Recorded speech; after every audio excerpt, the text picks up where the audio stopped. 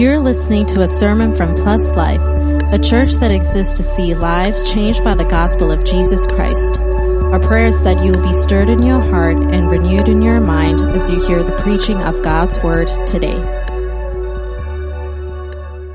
Go ahead and tell the person beside you the title of my sermon this morning, Am I a Christian?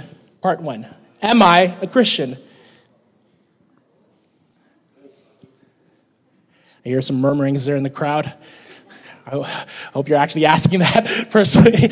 That's good. That's good that you're asking that. But this morning, if this is your first time here at Plus Life this morning, we are in the middle of our study in the Gospel of John, and we are in John chapter 6, as we just read from the passage, and we're going through this whole discourse that's unfolding in this narrative of Jesus and these people who are trying to follow him. Now, as you may have read, or if you've been with us for the past couple of weeks, we know that Jesus has already performed 2 miracles at the beginning part of John chapter 6. The first one being the feeding of the 5,000, which was more like around 15 to 20,000 if you include the men and women, the women and children there. And then after that, what we looked at last week was Jesus' personal miracle to the disciples, right? Jesus walking on the water and the disciples seeing that event. Now, what's interesting is that these miracles have a lot in common.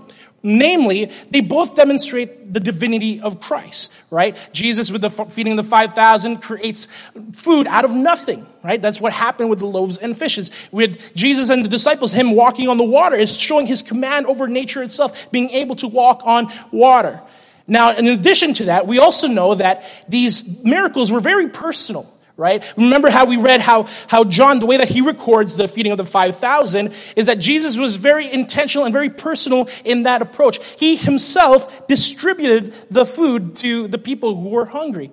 In the same way, the walking on the water scene, Jesus himself as well. That was a personal experience that the disciples had with Jesus. Now, what's interesting is that these miracles are the foundation of what happens throughout the rest of this chapter, what happens in this discourse that's about to take place. If you remember, each scene that is in chapter 6 is one connected piece. It all culminates to what happens at the end, where a whole bunch of Jesus' disciples leave him, abandon him, and only the 12 remain. Now, you have to ask yourself, why is that? Why is it that all these disciples, after seeing those 2 great miracles, very similar miracles, that only the 12 remain?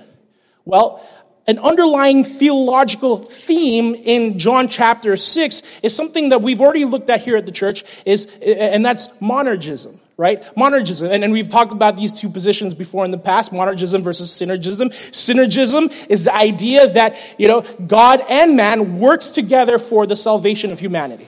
In the sense that God, he sets up the playing field, so to speak. He sends his son Jesus to die on the cross. He makes the payment for our sin, and it falls on the responsibility of humanity to make that choice to follow Jesus. That's synergism, right? There's equal parts in terms of how salvation works. But monergism, and that's again the theological theme that's flowing through chapter 6, is the idea that only God alone works for the salvation of humanity. That it is the salvific work of God is only in him. And in fact, there is human responsibility entitled to that or involved in that. But even in that, we know that it is God who wills and works in us to work for his good pleasure. It's God who causes us, regenerates our heart so that we can choose him. That's monergism. Now, that's a position of Plus Life as well. That's our stance in what we believe, and because that's what we believe is consistent with Scripture, and even more so consistent with what we see in our passage. Well, in this chapter, in our study in the Gospel of John, and of course in our chapter 6 of John as well. That apart from the regeneration of the Holy Spirit in us, we cannot choose God. And we know this because without God, apart from God, we are sinfully depraved. Right? We are born with a sinful nature, and in that sinful nature, we cannot choose God. Now, with that said, we know that it's only after the Holy Spirit has regenerated our hearts that we can choose God. And we see that theme throughout John's gospel. He's very consistent with that. If you remember in John chapter 3, right? John says, the light has come into the world, but we love the darkness rather than the light. John is saying, yeah, Jesus came into the world, but we chose instead the darkness.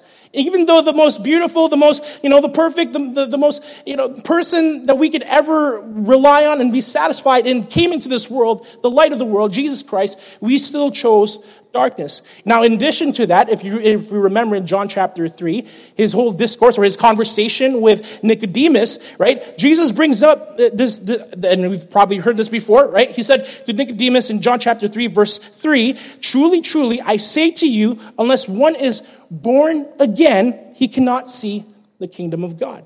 Now, this is a very straightforward metaphor, right? Jesus is saying the same way that you had no choice, no say, no opinion or preference in the matter of you being born physically, you have no choice or preference or opinion being reborn spiritually. Right? That's what Jesus is talking about when we're being born again. Now, of course, he goes on to say, right? Truly, truly, verse 5 of chapter 3, "Truly, truly, I say to you, unless one is born of water and the Spirit, he cannot enter the kingdom of God." See, Jesus was referring to this great monergistic passage in the Old Testament in Ezekiel chapter 36. Turn there with me real quick. Ezekiel chapter 36, verse 25, and then all the way to verse 27. It says this, this is God speaking, "I will sprinkle clean water on you, and you shall be clean from all your uncleanliness, and from all your idols I will cleanse you. And I will give you a new heart, and a new spirit I will put within you, and I will remove the heart of stone from your flesh, and give you a heart of flesh. And I will put my spirit within you, and cause you to walk in my statutes, and be careful to obey my rules." Again, if we're looking for that passage, that reference that Jesus is talking about in John chapter 3, verse 5, right? Being born of water, being born of spirit, it's all in there in Ezekiel chapter 36. Now notice, all in that passage that we just read, the I will.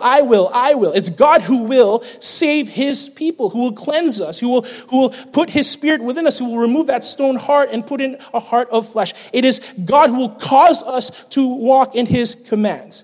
All of God's work. And now that whole idea of, that whole theological theme of monergism is consistent all throughout John chapter 6 in our passage and in our chapter.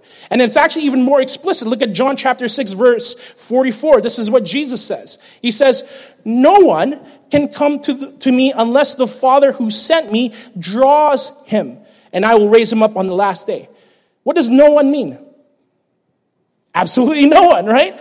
There isn't a specific group of people that Jesus is talking about here. He's saying absolutely no one can come to me unless the Father who sent me draws him. Unless the Father is the one who is pursuing him and who is drawing that sinner's heart towards him, who's regenerating the sinner's heart. No one can come to God. That is monergism in our passage, and again, it flows all the way through the rest of the chapter. And then we sort of see that illustrated all the more at what happens towards the end of John chapter 6, when these so-called disciples, these people who are trying to follow Jesus, end up abandoning him. Let's jump real quick to verse 63 of chapter 6. Everyone's okay with spoilers, right? Right? Yes? Okay. John chapter 6, verse 63. We're going to cover this a couple of weeks from now, but hopefully you're okay with spoilers. But here it is. It says, "It is the Spirit who gives life. The flesh is no help at all. The words that I have spoken to you are spirit and life. But there are some of you who do not believe. For Jesus knew from the beginning who those were who did not believe, and who it was who would betray him." In verse 65, "And he said, 'This is why I told you that no one can come to me unless it is granted him by my Father,'" by the Father. "And after this, many of his disciples turned back and no longer walked with him." See, the point of chapter 6, right? This is it. Jesus is demonstrating to his disciples, right? Communicating to them that, listen, unless God the Father draws you, this is what's going to happen. You're going to fall away. You can pretend to be a disciple. You can pretend to be a Christian. Come to church, sing all the songs. Give your money, give your food, your canned goods, all of these things. You can pretend all you want, but at the end of the day, unless God Himself draws you to Himself, regenerates your heart, then you truly aren't a believer. And remember what John's point of his entire gospel is, right? In John chapter 20, verse 31, we go through this every weekend, right? These things are written so that you might believe that Jesus is the Christ, the Son of God, and that by believing you might have life in his name. John's whole point for this gospel is so that we would believe, so that his readers would come to true and genuine, sincere faith. But what he's talking about in John chapter 6, and this is the 6th chapter of his gospel, is that, listen, unless God draws you, you'll end up like these people in chapter 6. You'll fall away. And we'll see why. And we'll see why they abandoned Christ. Because these so-called disciples, and Jesus does call them disciples, right? Towards the end of the chapter, he does refer to them as disciples. But these people who profess to be followers of Christ have ulterior motives, as we'll see today, as we'll start seeing today. And that's why they later desert him. Now, chapter 6 gives us characteristics of false believers, false Christians, false followers of Christ. And so my hope for us this morning is that we would examine ourselves. We would truly examine our hearts towards God, towards Christ, and really ask the question, why am I here this morning? And as the title has asked, right, am I truly a Christian? Am I truly a Christian? Have I come to God with the right heart, with the right mindset? Or is my heart in the wrong place? Because let me tell you, brothers and sisters, right, dear friends, if your heart is not right with God this morning, then it doesn't matter how often you come to this church, all the songs that you sing, you will eventually fall away. You will eventually fall away. So my hope this morning is that we would truly be convicted by the Holy Spirit, and that if we have not been right with God, that we would come to faith this morning, that we would repent and truly come to faith in a relationship with Jesus Christ. See, many in the world profess to be Christians, right? I mean, we have a country just down south who believe that they're Christians because that's sort of part of their culture, part of their heritage. But the reality is only those who the Father has called, as we just read in our passage, those who have been drawn and have been regenerated by the Holy Spirit can truly call themselves believers. And that's a question for you to answer, a question for me to answer as well. Am I truly a Christian? Or else, again, later we will abandon. So this morning, check your hearts. And if you are found wanting, I ask you to truly repent and get right with God. So let's jump into our passage this morning. It's going to be awkward because I have to hold a microphone this morning. But let's jump into our passage this morning and let's break it down. Everyone say jump for me. Amen. So in verse 22, it says this. On the next day, the crowd that remained on the other side of the sea saw that there had been only one boat there, and that Jesus had not entered that boat with his disciples, but that his disciples had gone away alone. Now, this is interesting. There's a sense of curiosity there. It's like they already know, okay, Jesus didn't leave with his disciples. He went up to the mountain, right? He shooed us away.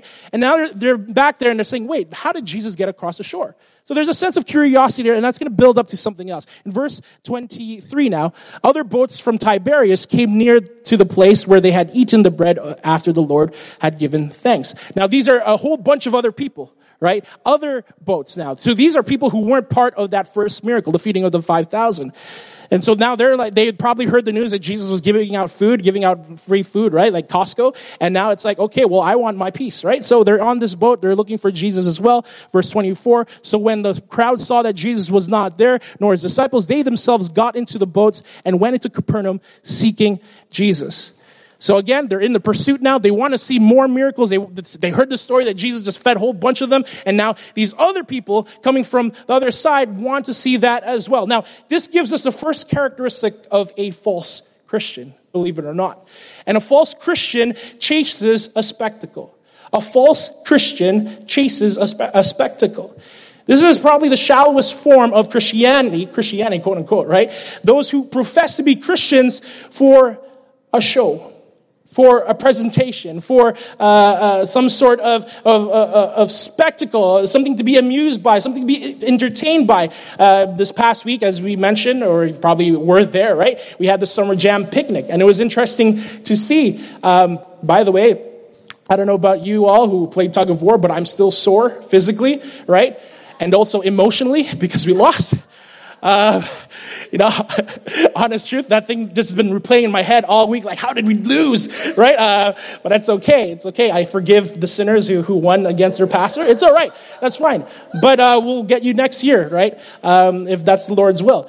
But in any case, during the Summer Jam picnic, it's interesting because during the word portion of that picnic, I was sharing the gospel, and it was interesting to see. I saw people on the pathway, right, because we're at the public park, people on the pathway coming over, just sort of standing outside of our little booth area, or not our booth, but our enclosement area, and sort of just, having their arms crossed and just watching in, like what's happening here. I heard some people singing. Now there's a guy talking very loud, like what's going on, right? And so it's interesting that people are coming to see what this whole spectacle, this whole show that they thought it was. And similarly, these people who in our passage, they were looking for Jesus for that show. They were looking to see what Jesus could do, right? Did he really multiply the loaves and the fishes? Did he really heal those people? They were coming out for a spectacle. Now, there are oftentimes people who come to the church looking for that supernatural experience, right? To get that sort of excitement, to escape sort of the mundanity of life.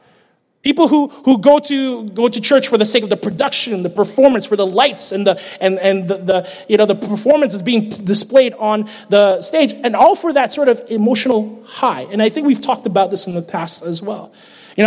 Interesting enough, I was watching, what the kids watch these days, right? It's called TikTok. I don't know if you heard of this. And there's this, so I saw this TikTok, and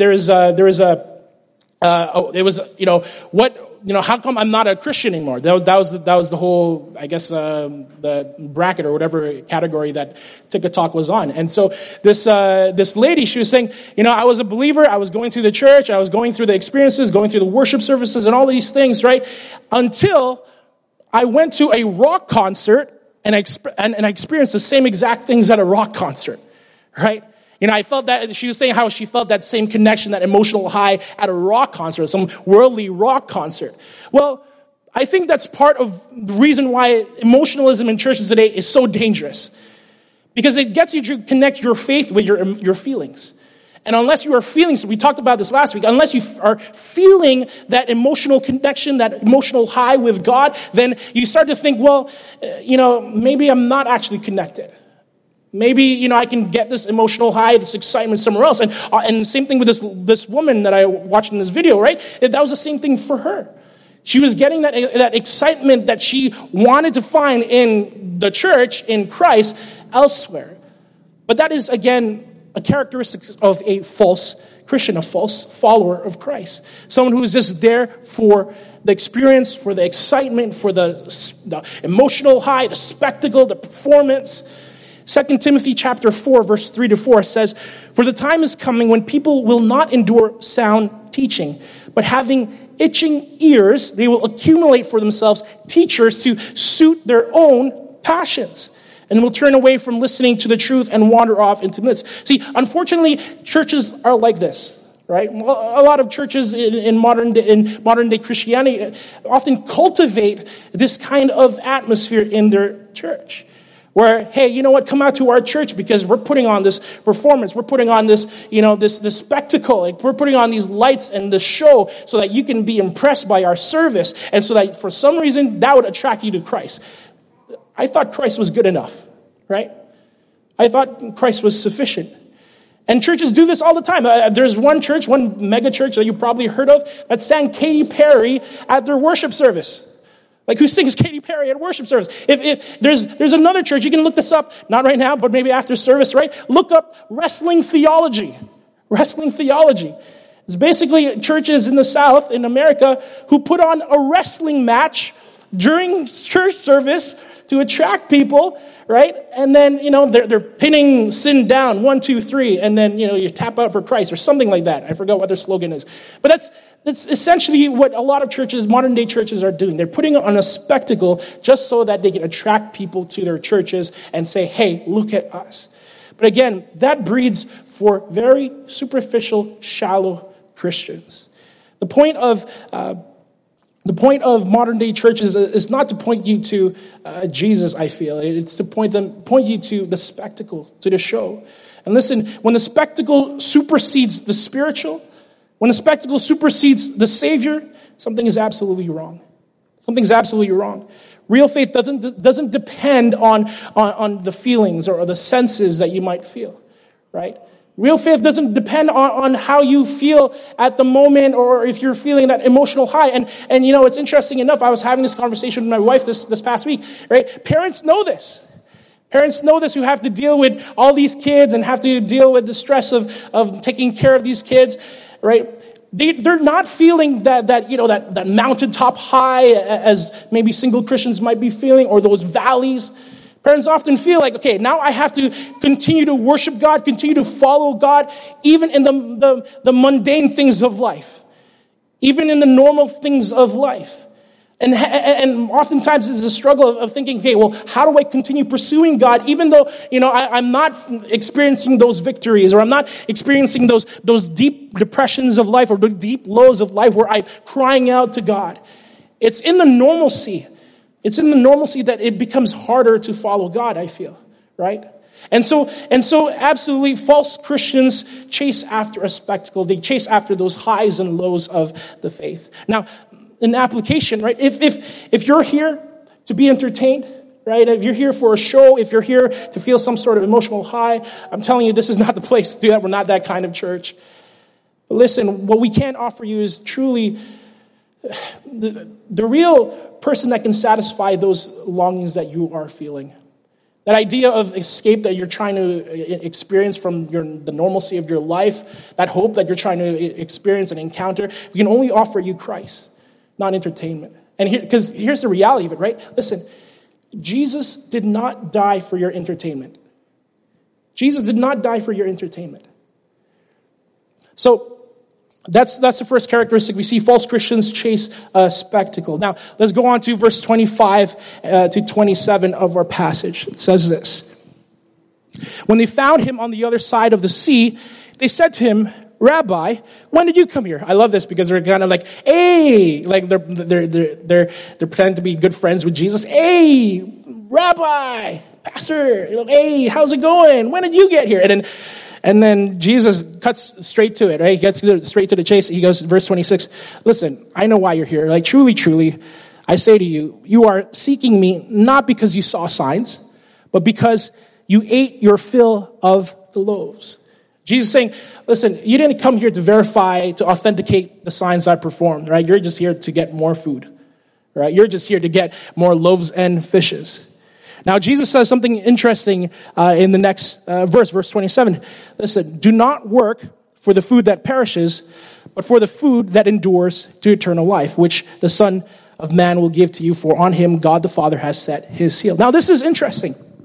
Because Jesus is clearly saying to these people who have, made the effort to sail across the sea to find him, and he says to them, do not work for the food that perishes, meaning, the physical food. He says, right, do not work for the physical food, but work for the ones that will lead to eternal life.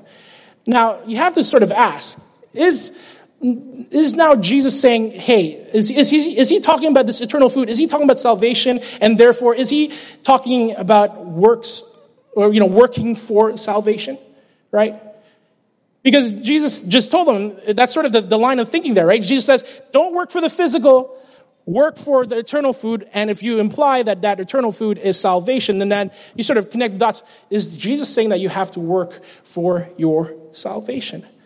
Well, by no means, because that would be very inconsistent with what John has already said throughout his gospel, right? That again, monergism, right? That is God's work that saves humanity, right? It's not anything of that what we can do. It's not our works that saves us. It's by faith. John 3:16, for those who believe will have eternal life. So it's by faith that someone is saved. So what's Jesus talking about here? Because he can't be contradicting everything that he's already said throughout the entire gospel. So what's Jesus saying? Well, first and foremost, what is this bread that leads to eternal life, right? Again, Jesus says, do not work for the food that perishes, but for the food that endures to eternal life. What is this thing that he is talking about? This bread that endures to eternal life. Well, just read a couple verses down, right? Verse 35 of our passage. John chapter 6, verse 35. Jesus said, I am the bread of life. Whoever comes to me shall not hunger, and whoever believes in me shall never thirst. So that food that Jesus is clearly talking about in verse 27 is himself. That food that endures to eternal life is him, because he just says, I am the bread of life. Right? You come to me, and of course we're going to see a whole bunch of that conversation down in chapter 6 as well, where he says, hey, listen, unless you eat from me, unless you drink of my blood, guess what? You won't have eternal life. So Jesus is this food that endures to eternal life. So now that begs the question, does that mean then that we need to work for Jesus, that we might receive Jesus? Do we need to work in order to receive Jesus, the bread of life? Again, works, salvation by works. By no means, because again, verse 27, Jesus already says in our passage, work for the food that endures to eternal life, which the Son of Man will give to you. So Jesus is already saying, hey, I'm going to give it to you anyways. You don't need to work for it. And then in verse 6 to 37, or if you look a couple of verses more down, in verse 37 to 40, it says, all that the Father gives me will come to me, and whoever comes to me I will never cast out. For I have come down from heaven not to do my own will, but the will of him who sent me. And this is the will of him who sent me, that I should lose nothing of all that he has given me, but raise it up on the last day. For this is the will of my Father, that everyone who looks on the Son and believes in him should have eternal life, and I will raise him up on the last day. So Jesus is not saying you don't need to work to get me. Listen, it is my job. Jesus is saying it's my job to work for you, to keep you, to do the will of the Father and raise you up on the last day. Jesus is the one who's saying, listen, again, right? Monergism, this is the idea that Jesus, that God himself is the one who's going to work for our salvation. Do not work for the food that perishes, but for the food that endures to eternal life, which the Son of Man himself is already working to give to you. Now, what's interesting is that this whole discourse is the people were focused on the physical. They were just looking for something to eat. But Jesus was looking at the spiritual. And this is another characteristic or another flaw of false Christians, is that false Christians crave the physical. False Christians crave the physical. People were there for food, not spiritual food, just physical food, right? Just some more loaves and fishes. And again, they weren't even there to authenticate the claims that Jesus had made. They came to get something physical, even material, right? Now, Christians, again, quote unquote, who are not really believers, are those who are looking to get something, who are looking to get some sort of material possession or some wealth, health, right? And maybe those prosperity seekers. Right? They treat God like some sort of cosmic vending machine that you sort of just, God, I'm naming it and claiming it. I'm claiming this for myself. Right? Well, again, that's not what the gospel is. And that's not the point of why Christ came to die for our sins and to offer us a relationship with the Father. Jesus says himself, right, in Matthew chapter 6, verse 19, do not lay up for yourselves treasure on earth where moth and rust destroy and where thieves break in and steal, but lay up for yourselves treasures in heaven where neither moth nor rust destroys and where thieves do not break in and steal. For where your treasure is, there your heart will be also. Now, Jesus says something very important there at the end of that passage. He says, for where your heart is, there your treasure, or for where your treasure is, there your heart will be also. So it says a lot of things when you come to church for the sake of earning some sort of prosperity, some sort of blessing from God. It says a lot of things about where your heart truly is when your desire is just profit from the gospel or profit from your attendance at church. And what it says is that it's not actually in the Savior. Maybe it's in your job security, right? Or your finances or your health. And I think a lot of churches, again, do a terrible job at presenting the gospel because what they present is all the benefits, what you would reap. And we're not even talking about prosperity preachers, right? We're just the people the churches that just proclaim, hey, you know what? God wants this for you, the best for you, and all these things. Well, what if that's not necessarily God's will for you? What if God's will for you is to be like Job, to be broken for a season, to endure in suffering? What if God's will for you is like the Apostle Paul, who prayed 3 times for a thorn to be removed from his side, but yet had to endure in Christ's grace? So it's not all about health and wealth and prosperity, all of these things. In fact, in Paul himself says in 1 Timothy chapter 6, verse 9, but those who desire to be rich fall into temptation, into a snare, into many senseless and harmful desires that plunge people into ruin and destruction. For the love of money is a root of all kinds of evil. It is through this craving that some have wandered away from the faith and pierced themselves with many pangs. Again, this is a characteristic of someone who claims to be a follower of Christ, who will eventually fall away. Because as Jesus himself says in the gospel, you cannot have 2 masters. You can't have God and money. You can't have God and mammon. You remember the story about the rich young ruler, right? Jesus says how difficult it is for those who have wealth to enter the kingdom of God. For it is easier for a camel to go through the eye of a needle than a rich person to enter the kingdom of God. Jesus isn't saying that a wealthy person, a rich person can't be saved or can't enter into the kingdom, but their allegiance, their priorities, their desire in life will often sway them away. Again, where your treasure is, there your heart will be also. Now, as mentioned, a lot of churches promote this. There's people who peddle the gospel. But the application is this, right? In our church, at least. Listen, that's not what the gospel is about. Jesus left the heavenly realms, his treasures in heaven, his kingdom in heaven, left it all aside so that he could come and save us. What makes you think that he won't require the same of us? To leave our own kingdoms, to leave our own wealth, just to follow him. Jesus himself said, if anyone would come after me, let him deny himself and take up his cross daily and follow me. For whoever would save his life will lose it, but whoever loses his life for my sake will save it. And, I've been talking about wealth a lot here, but it's not just the material stuff, as we mentioned, or as we saw in this passage. It's also the physical stuff. Maybe it's our comfort. It's our security for the sake of following Christ. A true follower of Christ will lay down those things just to be with Christ. False Christians crave only the physical. So let's go back to our passage in verse 28. It says, then they said to him, what must we do to be doing the works of God? Now, this is interesting, right? Because Jesus is not giving them the answer that they want to hear. And so these people are now saying, what must we do to be doing the works of God? They're saying, okay, if you're not going to multiply these loaves and fishes for us, then what do we need to do to be able to do that?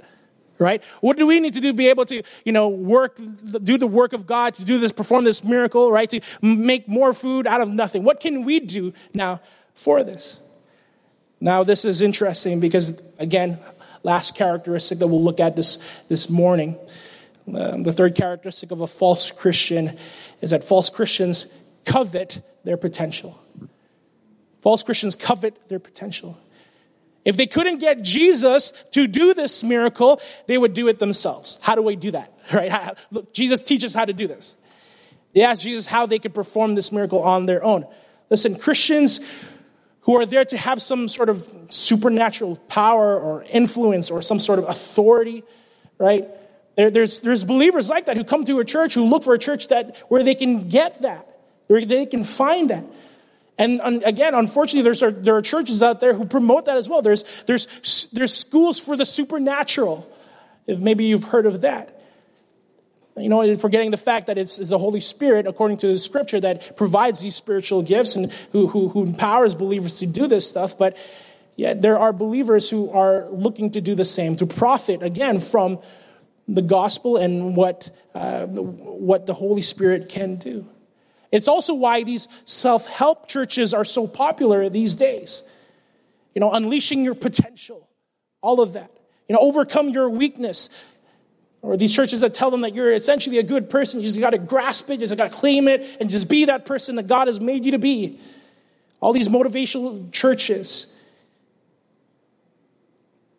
It's interesting that oftentimes it's for the sake of trying to get them to overcome sort of insecurity or some sort of hardship and all of these things. And so these people come to these churches hoping to be empowered like that, to find that strength, to find that power inside themselves just so that they can do whatever it is that they need to do. But the reality is, again, that's not what the Christian life is about. That's not what Christianity is about. Sometimes God leaves us in our brokenness so that we can rely more on him. Sometimes, God leaves us, sometimes God makes it so that even our ability, our potential is not enough so that we can rely on him for his strength. Because that's what the entire gospel is about. Not our works, not by our strength can we save ourselves. Only by him. We just mentioned this story of Paul and the thorn in his side in 2 Corinthians chapter 12. 2 Corinthians chapter 12, verse 8, he says, 3 times I pleaded with the Lord about this, that it should leave me. But he said to me, my grace is sufficient for you, for my power is made perfect in weakness. Therefore, I will boast all the more gladly for my weakness, so that the power of Christ may rest upon me. I love this because Paul is doing the complete opposite of what some of these churches are telling us to do. While these other churches are telling us, boast the fact that God has empowered you. Boast in the fact that God has made you a strong individual. Paul is saying, I'm boasting in my weakness. I'm boasting in the fact that I don't have the strength. I'm boasting in the fact that I cannot endure, that I'm not patient, that I'm struggling in this sin, and I'm struggling in whatever this trial is. Because in that boasting, the power of Christ is shown through me. The power of Christ is revealed in my suffering. For the sake of Christ, he continues, for the sake of Christ, then, I am content with weakness, insults, hardships, persecutions, and calamities. For when I am weak, then I am strong. Then I am strong. We can't just skip that process, right? We can't just go, straight to, now I'm empowered, now I'm, good and strengthened and healthy and all these things. The reality is the conclusion that Paul comes to is that, no, I'm broken first. And that's okay. Because in that brokenness, that's where Christ's strength comes through. See, the Christian life is not always about our victories. It's also about our defeats. That's the reality. Because it's in our defeats, in our valleys, in our lows that we cry out to God more. That we get to see how much we need God's strength. That without him, we cannot endure. That without him, we cannot keep on fighting. We cannot keep fighting the good fight, striving in our day-to-day life. It's never about us. It's always about God. That's what the gospel is. So these people are asking, what must we do? Right? What must we do to be doing the works of God? Like, how can we do these things? How could we perform this miracle? And look what this. I love what Jesus says. Look at this, right? He says in verse 29, look at this. Jesus answered him, this is the work of God, that you believe in him whom he has sent. Jesus is saying this is the miracle that you should be looking for. This is the miracle that you should be looking after, because as we talked about, right, the sinful, depraved heart cannot choose God. It is only by the work of the Holy Spirit in our hearts to remove our heart of stone, to replace it with a heart of flesh, can we then choose God. Jesus is saying this is the work of God, that you believe. That is the greatest miracle that you could experience in your life. That is the greatest sign of your faith that you can experience in your life, if the Holy Spirit has caused you to believe in a God that you would in your normal, sinful, depraved state would never choose to follow. That is the greatest miracle in a believer's life, the regeneration of our hearts by a holy and loving God. He says, you want to do the work of God? Believe. Believe in him. Believe. Have faith in the Son. And just going back to the application of this. If you're here at the church looking to find your potential, right? To be emboldened, to find your inner strength or your good character or whatever it is. Jesus says very plainly, very clearly, I am the vine, you are the branches. Whoever abides in me and I in him, he it is that bears much fruit. For apart from me, you can do nothing. And that's the message for us this morning, that apart from Christ, you can do nothing as well. It's not about your potential. It's not about what you can do, but what Christ has done on the cross of Calvary, what he's done in the grave. False Christians chase after a spectacle. They're only there for that spiritual high. They're only there for the performance, the lights and the sound, the experience. False Christians crave the physical, whether it's health and wealth and anything tangible. They come to church, they seek after God, again, like a cosmic vending machine looking to get something out of him. And false Christians covet their potential. They're only after what they can do to increase their prowess, to increase their potential. So at the end of this conversation, if you find yourselves sort of relating with these people who came after Jesus, who were looking after Jesus, what should you do, right? You're thinking, oh no, you know what? Maybe that's where my heart has been. Or maybe that's why I've been coming to church, or maybe that's why I've been pursuing Christ, is to gain these things, to earn these things. Well, what should you do? There's a story of Simon the sorcerer in Acts chapter 8. Maybe you've heard of it. And he was this, I guess, a street magician, right? Kind of like David Blaine or something back in those days. But then Philip the evangelist comes, and he comes to town, and he starts performing some genuine, authentic miracles. And people were starting to follow him and follow Christ through Philip. And so this Simon, the sorcerer, this wizard, right, he desires to have that same sort of power. He even says that he got baptized. As Simon, that he himself got baptized, started following. Right? He did the things that everyone else was doing just so that he could obtain this power that Philip had. But then when the apostles came into town and they were distributing the Holy Spirit, Simon comes up to the apostles and says, hey, give me this so I could do this as well. Give me the Spirit so I could do this as well. And then Peter, knowing his heart, he rebukes Simon. He says, this is in Acts chapter 8, verse 18. When Simon saw that the Spirit was given through the laying on hand of the apostles' hands, he offered them money, saying, give me this power also so that anyone on whom I lay my hands may receive the Holy Spirit. And Peter says in verse 20, may your silver perish with you, because you thought you could obtain the gift of God with money.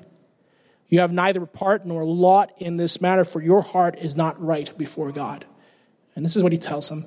Repent, therefore, of the wickedness of your heart, of your wickedness, and pray to the Lord that, if possible, the intent of your heart may be forgiven you. For I see that you are in the gall of bitterness and in the bond of iniquity. And I love that. Because Peter, he gets right to the heart of it. You know, he's not just saying that, hey, you know what, you're a sinner. Yeah, he calls Simon out on being a sinner, but at the same time he says, I see that you're in the gall of bitterness and the bond of iniquity. Peter says, I see that you're struggling with some things, and that's why you're pursuing this. I see that you're wanting something. You're maybe jealous of of Philip for having this power.